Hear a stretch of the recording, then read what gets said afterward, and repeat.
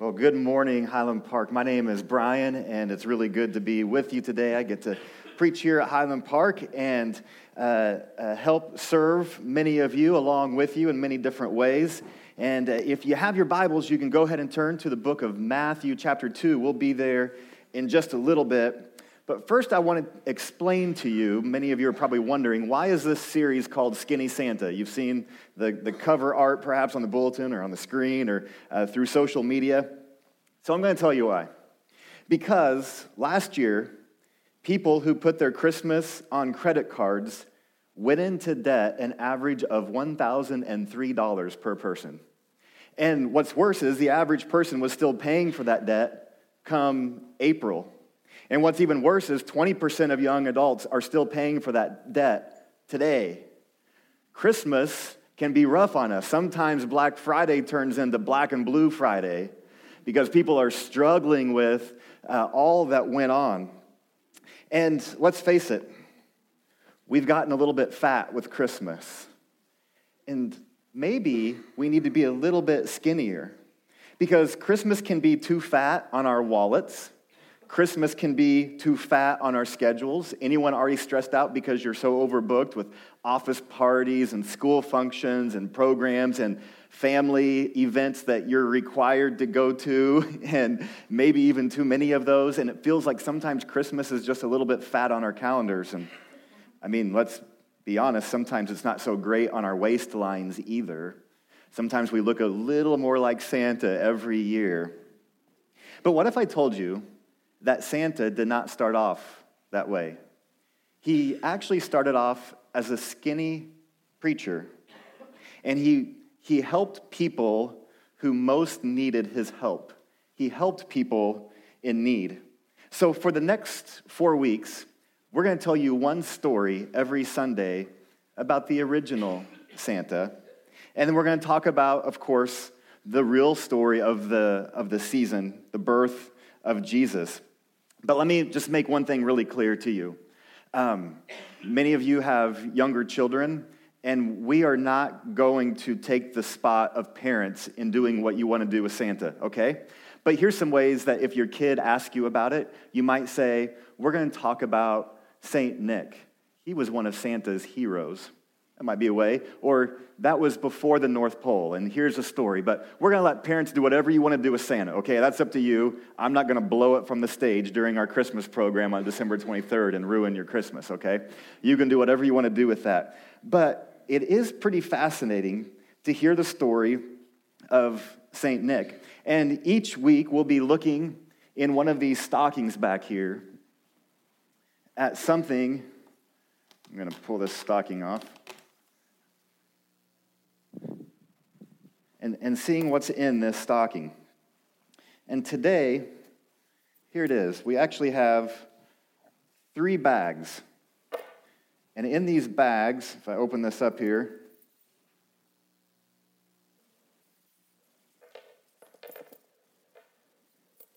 we have some coins. And these probably aren't the coins that St. Nick had, but it will kind of help us introduce story number 1 of Skinny Santa. So watch this video and you'll hear a story that many of you maybe have never heard before. Everyone knows Santa's story once he got to the North Pole, but what did he do before then? Santa was born in the modern-day country of Turkey, which sounds more like Thanksgiving than Christmas. And he hadn't started eating all of those cookies we leave for him yet, so he was quite skinny. His parents were very wealthy, and when they died, they left him a large inheritance. Santa didn't want to be selfish, so he decided to help as many people as possible with his money. Just down the road from Santa, a family with 3 daughters ran out of money and didn't even have anything to eat. Their only hope for the daughters to stay alive was for them to get married, but they didn't have the money to do so. When Saint Nick heard about this family, he knew he had to help, but he wanted to do it secretly. So on 3 different nights, while the family was asleep, he went by their house and threw a small bag of gold in the window that was enough for each daughter's wedding. But on the last night, the father stayed up to see who was giving the gold to his daughters. When the bag of gold came in the window, the father ran out and chased down Santa, tackled him, thanked him profusely and praised God for saving his daughters' lives. But that's not all. Rumor has it when Santa threw one of the bags of gold through the window, it landed in one of the daughters' socks that she had drying by the fireplace. That's how Santa got his start delivering gifts into people's stockings at night. I'm curious, how many knew that story? That's a true story. I would say that's about 2% of us, 3% of it. Isn't that amazing that we actually don't know the story of the stockings? And I think it's fabulous that there's actually a story behind those things that's pretty heartwarming. And honestly, we cleaned up the video just a little bit so that it could also be kid-friendly. But the father wasn't really looking at needing to sell his daughters into marriage. The father was looking at prostitution as the only way that his daughters could earn income for them to make a living, for them to just survive. Can you imagine being that desperate as a father, that that's your only opportunity to live? It would have been horrible. And yet here comes Saint Nick to the rescue, secretly doing something to save a life. Right now, in our world, about 1/6 of the world's population lives on less than $1 a day. And another 1/6 of the world's population lives on less than $2 a day. There are a lot of people in need. And those needs cause people to do lots of desperate things. Sometimes we look with being judgmental of somebody and saying, I can't believe they would ever do that, but we maybe can't quite understand why they did that, the situation that they were in that brought them there. There's another need in our world, and that is the need for people to hear that there is good news. Because Nick believed in Jesus. Jesus had changed his heart to do good things, wonderful things, loving things. And when a world doesn't have the hope and the motivation and the passion that Jesus gives to people, it's a dark place. If you talk to missionary organizations, they would tell you that a people group or a country or nation is considered unreached if there's fewer than 2% Christians there. And so that's kind of the term for that. And missionary groups often talk about going to unreached people groups or unreached places. We'll be telling you more about missionaries we support that are doing this really great work throughout this month. But here's what I know. I know that God loves every person, even those who are so far from him, who have never heard the gospel, who have gone through generations without hearing the name Jesus. God loves those people every bit as much as he loves you and me. That is our conviction as Christians. So we care for all people, and when we hear stats like this, 1 worker for every 1.6 million unreached people, it breaks our hearts. We want to do something about that. See, for too long with this season of Christmas, we've gotten things backwards. We've been asking, what am I going to get for Christmas? What are you going to get for Christmas? And we want to challenge you to flip that around this month and beyond and begin asking, what am I going to give this Christmas? What are you going to give this Christmas? What can we together give this Christmas? Nick's example of using his wealth to give 3 gifts, 3 bags of gold to a family in need. But that probably reminds you of a Bible story in Matthew chapter 2, where somebody else gave 3 gifts. And so that's where we want to read today. Matthew chapter 2, I'm going to begin in verse 1. After Jesus was born in Bethlehem in Judea, during the time of King Herod, Magi from the east came to Jerusalem and asked, "Where is the one who has been born King of the Jews? We saw his star when it rose and have come to worship him." When King Herod heard this, he was disturbed, and all Jerusalem with him. When he had called together all the people's chief priests and teachers of the law, he asked them where the Messiah was to be born. "In Bethlehem in Judea," they replied, "for this is what the prophet has written. But you, Bethlehem, in the land of Judah, are by no means least among the rulers of Judah, for out of you will come a ruler who will shepherd my people, Israel." Then Herod called the Magi secretly and found out from them the exact time the star had appeared. He sent them to Bethlehem and said, "Go and search carefully for the child. As soon as you find him, report to me, so that I too may go and worship him." After they had heard the king, they went on their way, and the star they had seen when it rose, went ahead of them until it stopped over the place where the child was. When they saw the star, they were overjoyed. On coming to the house, they saw the child with his mother Mary, and they bowed down and worshipped him. Then they opened their treasures and presented him with gifts of gold, frankincense, and myrrh. And having been warned in a dream not to go back to Herod, they returned to their country by another route. The text tells us that King Herod was disturbed when he heard this news of a new king. And if you lived in that area, it was bad news when Herod became disturbed. Because when he became disturbed, he just started killing people. He just started causing all types of disaster. So if Herod is disturbed, you're disturbed. Everyone is disturbed. And he finds out there may be a threat to his throne. I mean, he had killed his own children before, worried about some of them taking over his throne. He'd kill you too. So when Herod is disturbed, that's an understatement. And so he concocts this plot of, I'll have the wise men who are going do my spy work for me. They'll find out where this Messiah, this king that the prophets have been talking about will be born. And then I'll go and finish the job. That's his plan.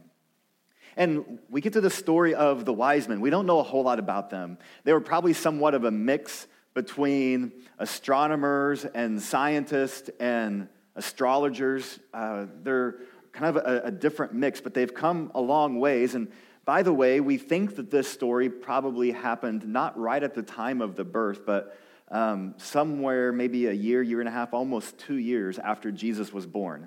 So when we do the nativity scene at our house, we always have the wise men kind of a long ways away. They're over on the piano, and the rest of the nativity scene is over here because they're still journeying across the living room to get all the way there, which makes for a fun nativity scene. But we don't know exactly when it was, but it's a little bit later. Jesus is probably not an infant, like a toddler at this point almost. And so they are on this journey, and they have no idea the impact that they'll have. They know something special is about to happen. But I just want to point out three things that we need to see from this text. And this text is just dripping with so much stuff. We don't even have time to talk about all of it. But I want to point out three things today. And the first is this. The wise men gave life-saving gifts. See, we sometimes talk about the gifts, but we don't often talk about what they did with them. Did Joseph and Mary immediately run to the casino that night, be like, yeah, we got some gold? No. We don't think they probably did that. We know from the sacrifices they made after the birth at the temple that they were poor. They would have been considered lower class.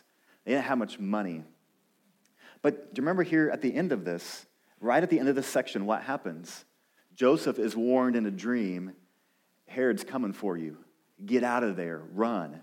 And so he and Mary and young Jesus bolt for Egypt as refugees, running for all they can into a distant land. We don't know if they knew anybody there or not, but we know very little about that time period other than they run for their lives.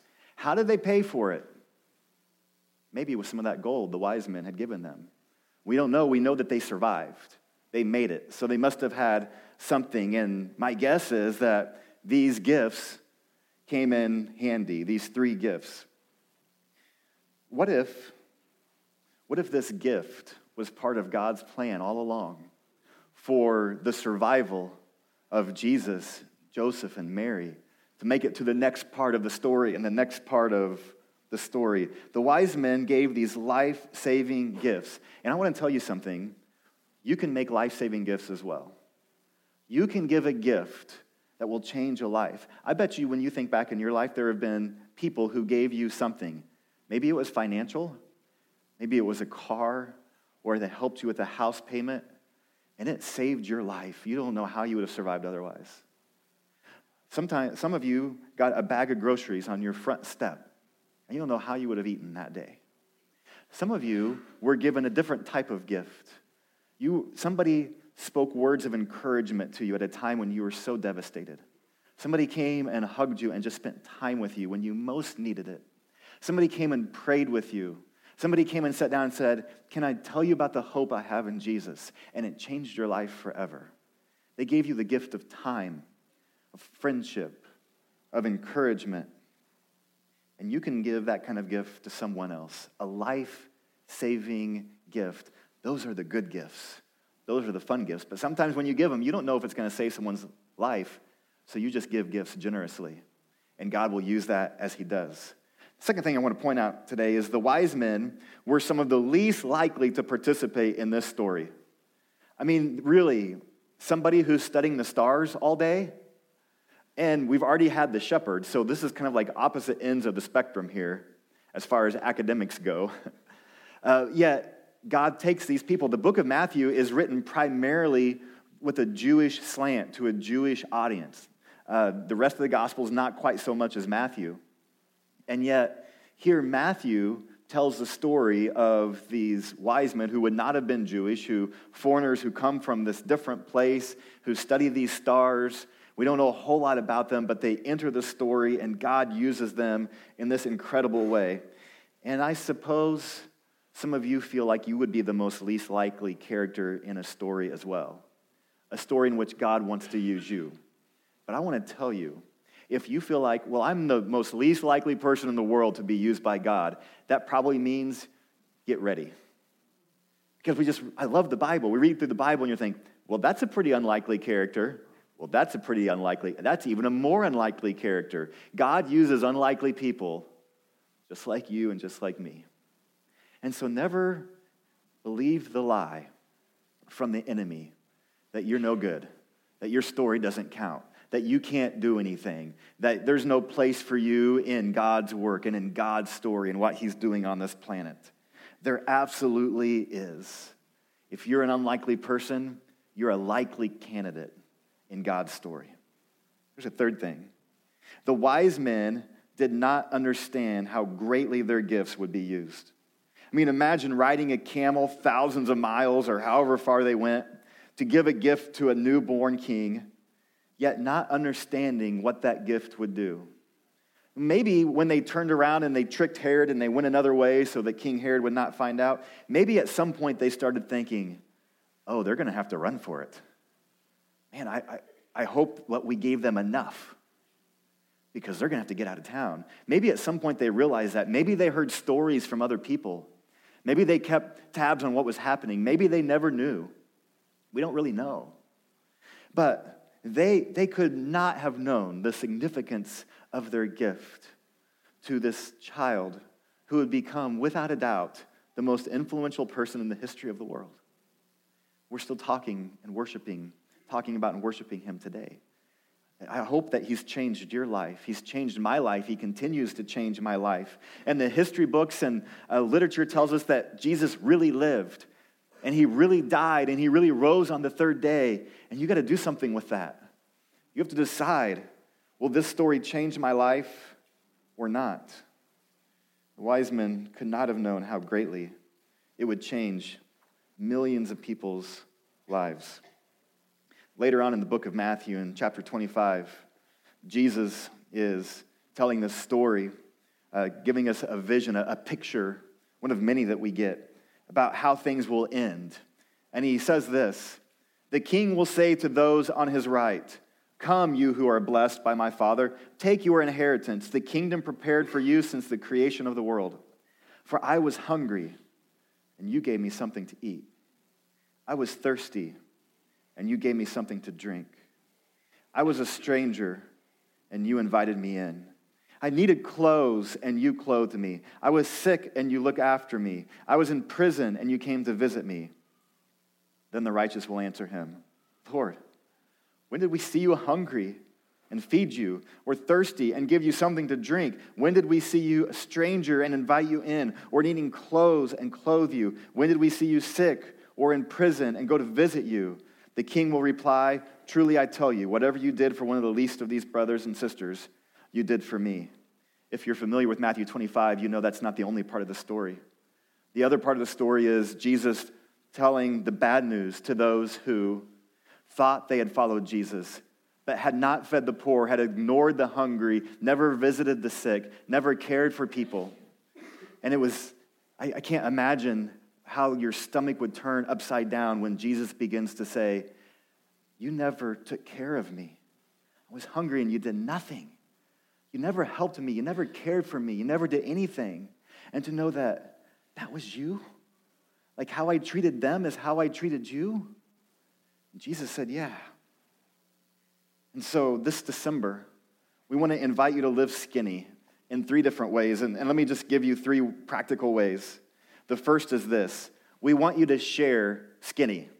In other words, share about what we're doing here at Highland Park. Share about how God is making a difference in your life, and you want to live skinnier with a skinnier wallet and calendars and even waistline, that you want to be disciplined in your life. You want to be skinny so that you can have a lot to give to others, that you don't want to just think about getting, but you want to think about giving.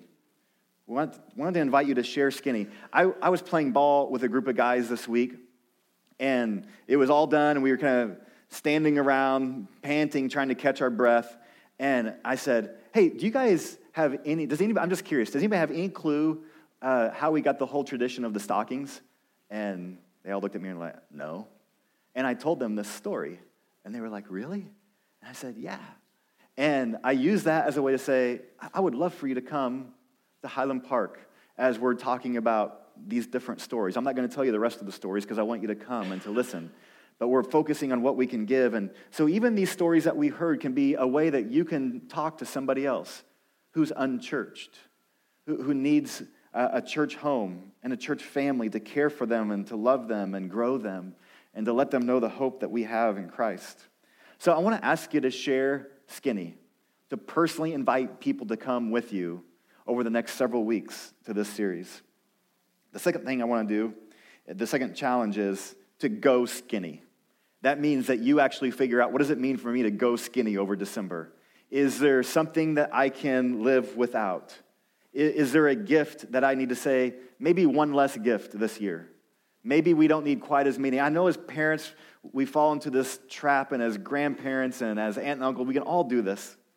But we can think, okay, I've got to give my kid the greatest gift in the history of the world again. It's a lot of pressure. Because maybe last Christmas was pretty cool. And it's almost like this pressure we feel like we're bad parents if we don't do this. And I'm going to tell you that I actually think you can give your kids something greater than the new greatest thing. What if you instilled with your kids the gift of generosity? I mean, really, who do you want them to be as adults? Don't you want them to be the most generous people on the planet who love to give? I'm not saying put nothing under the tree. I'm not saying that. But I'm thinking about how can you go skinny? How can you do without something? Maybe for some of you, you're 5 days a week, you're eating lunch out every day. What if 2 of those days you brought lunch and you went a little skinny on eating out expenses? What if you said, hey, next Friday is the only free night of the week we have as a family or with my friends. I am marking it off and nothing else goes on there. And if people ask, I tell them I'm booked. And you spend that time so that your calendar, you can go a little skinnier on your calendar just to be with your family and your friends and the people you love so you don't feel like you're going 100 miles an hour all the time. What if you just figure out ways that you can cut back on a few things so that you can give a lot? You see these stockings on the chairs. Those are not decorations for the rest of the series. We actually want every family to take one home. And if you want to reach out and grab one now, you can. It may not work out perfectly with every row, but we know that we have enough in here for every family to take one of these stockings home. So we want you to take one home. The kids are all getting these stockings right now downstairs, and they're actually going to be decorating theirs. And I know that some of you will want to decorate your stocking as well, and that's fine. Take it home and decorate it. But we want every family to take a stocking home, and we want you to put it somewhere. And whether you're at a home by yourself or you have a huge family with you, we want you to put that stocking there, and we want you to talk to anybody else in your household and say, hey, how can we go skinny? And every time you go skinny on something, so maybe you don't eat out lunch, or you sacrifice one gift, that would have been $20. You take that $20 and you put it in that stocking. You take that lunch expense of $8 and you put it in that stocking. However you want to do that. You're smart, you can figure it out. But what we want you to do is to save up extra money that you would have typically spent on something else, put it in that stocking, and on December 23rd, we're going to all bring our stockings back on that Sunday, It's going to be Family Worship Sunday. We're going to have services at 9:30 and also 11 because we'll have a larger crowd that day, special Christmas program. So we want you to be here for one of those services. We want you to bring that stocking, and we'll actually have a second offering that day, where you or a kid or a grandkid with you can take that stocking and actually empty it out into a container. And all of that money is going to go towards our special mission focus this week. I'll tell you a little bit more about that later. But we want you to go skinny this month so that you can give above and beyond what you maybe ever thought that you could. And that will be fun to do. It'll be really fun. The third thing we want you to do is to think about how you can live skinny. That means that you don't just do a 1 month thing. You start with 1 month. But then you think about moving into January. How can I continue some of these habits of living skinny, of cutting back on some things that clutter my life and that take out too much from my savings or what I would be giving, and instead begin living a little differently. At Highland Park, we've taught people that the biblical principles are that with finances and really everything else, including time, I believe, you give first. You set aside that to give first. And then you save next, because you'll use those savings for an emergency need or a great opportunity to help someone. Something will come up. It always does. And then you live off the rest. That's the pattern. You give first, because if you don't give first, you'll never give at all. Or you'll give very little. And you'll feel kind of guilty about that, and you'll wish that you could do more. But if you give first, you'll break down the grip of pride and selfishness and greed. By giving first, it does that. And then you save next, and then you live off all of the rest. That's the principle from Scripture that we want to encourage you to put in place not only this month, but moving forward. And we want you to live skinny so that you can give your time as well. What if you were living so skinny that you could say yes to a foster child? What if you were living so skinny that you could quickly help your neighbor in need? What if you were living so skinny that you had time to go to the nursing home and visit a friend every day? What if you were living that skinny with your life so that you had time to give? I want to invite you to live skinny. You know, kids love Santa. Well, most kids love Santa. Some are scared when you put them on the stranger's lap. But kids love Santa because they feel loved by Santa. And kids will love you if they feel loved by you. That's the great thing about children. They just want to know that you love them. But adults are really oftentimes the same way. And we want to encourage you to love people this Christmas season. And sometimes we can't love people if we're so overstuffed and overspent with everything else in our lives. The greatest gift ever given, we read about in John 3:16. It says, "For God so loved the world that he gave his one and only Son." He gave. God is a generous God, and we love and serve him. And this morning, if you would like to find out more about what it means to follow Jesus with your life and to turn your life around and give your life to him, I want you to know that Jesus loves you and he cared for you, and he can use your life in his story in a way that will be the greatest thing in your life and in the lives of other people. That God wants to use you and he cares for you and he died for you. Well, some folks just up front over here on this side, if you'd like to come up and have someone pray with you or visit with you, just quietly up here, we'd be glad to do that. If you'd like to write on your Connect card that you want to study with someone this week or talk with someone further, there's a place for you to mark that on that card, and we'd be glad to meet with you and study with you and pray with you this week. If you would you stand up and allow me to pray for us?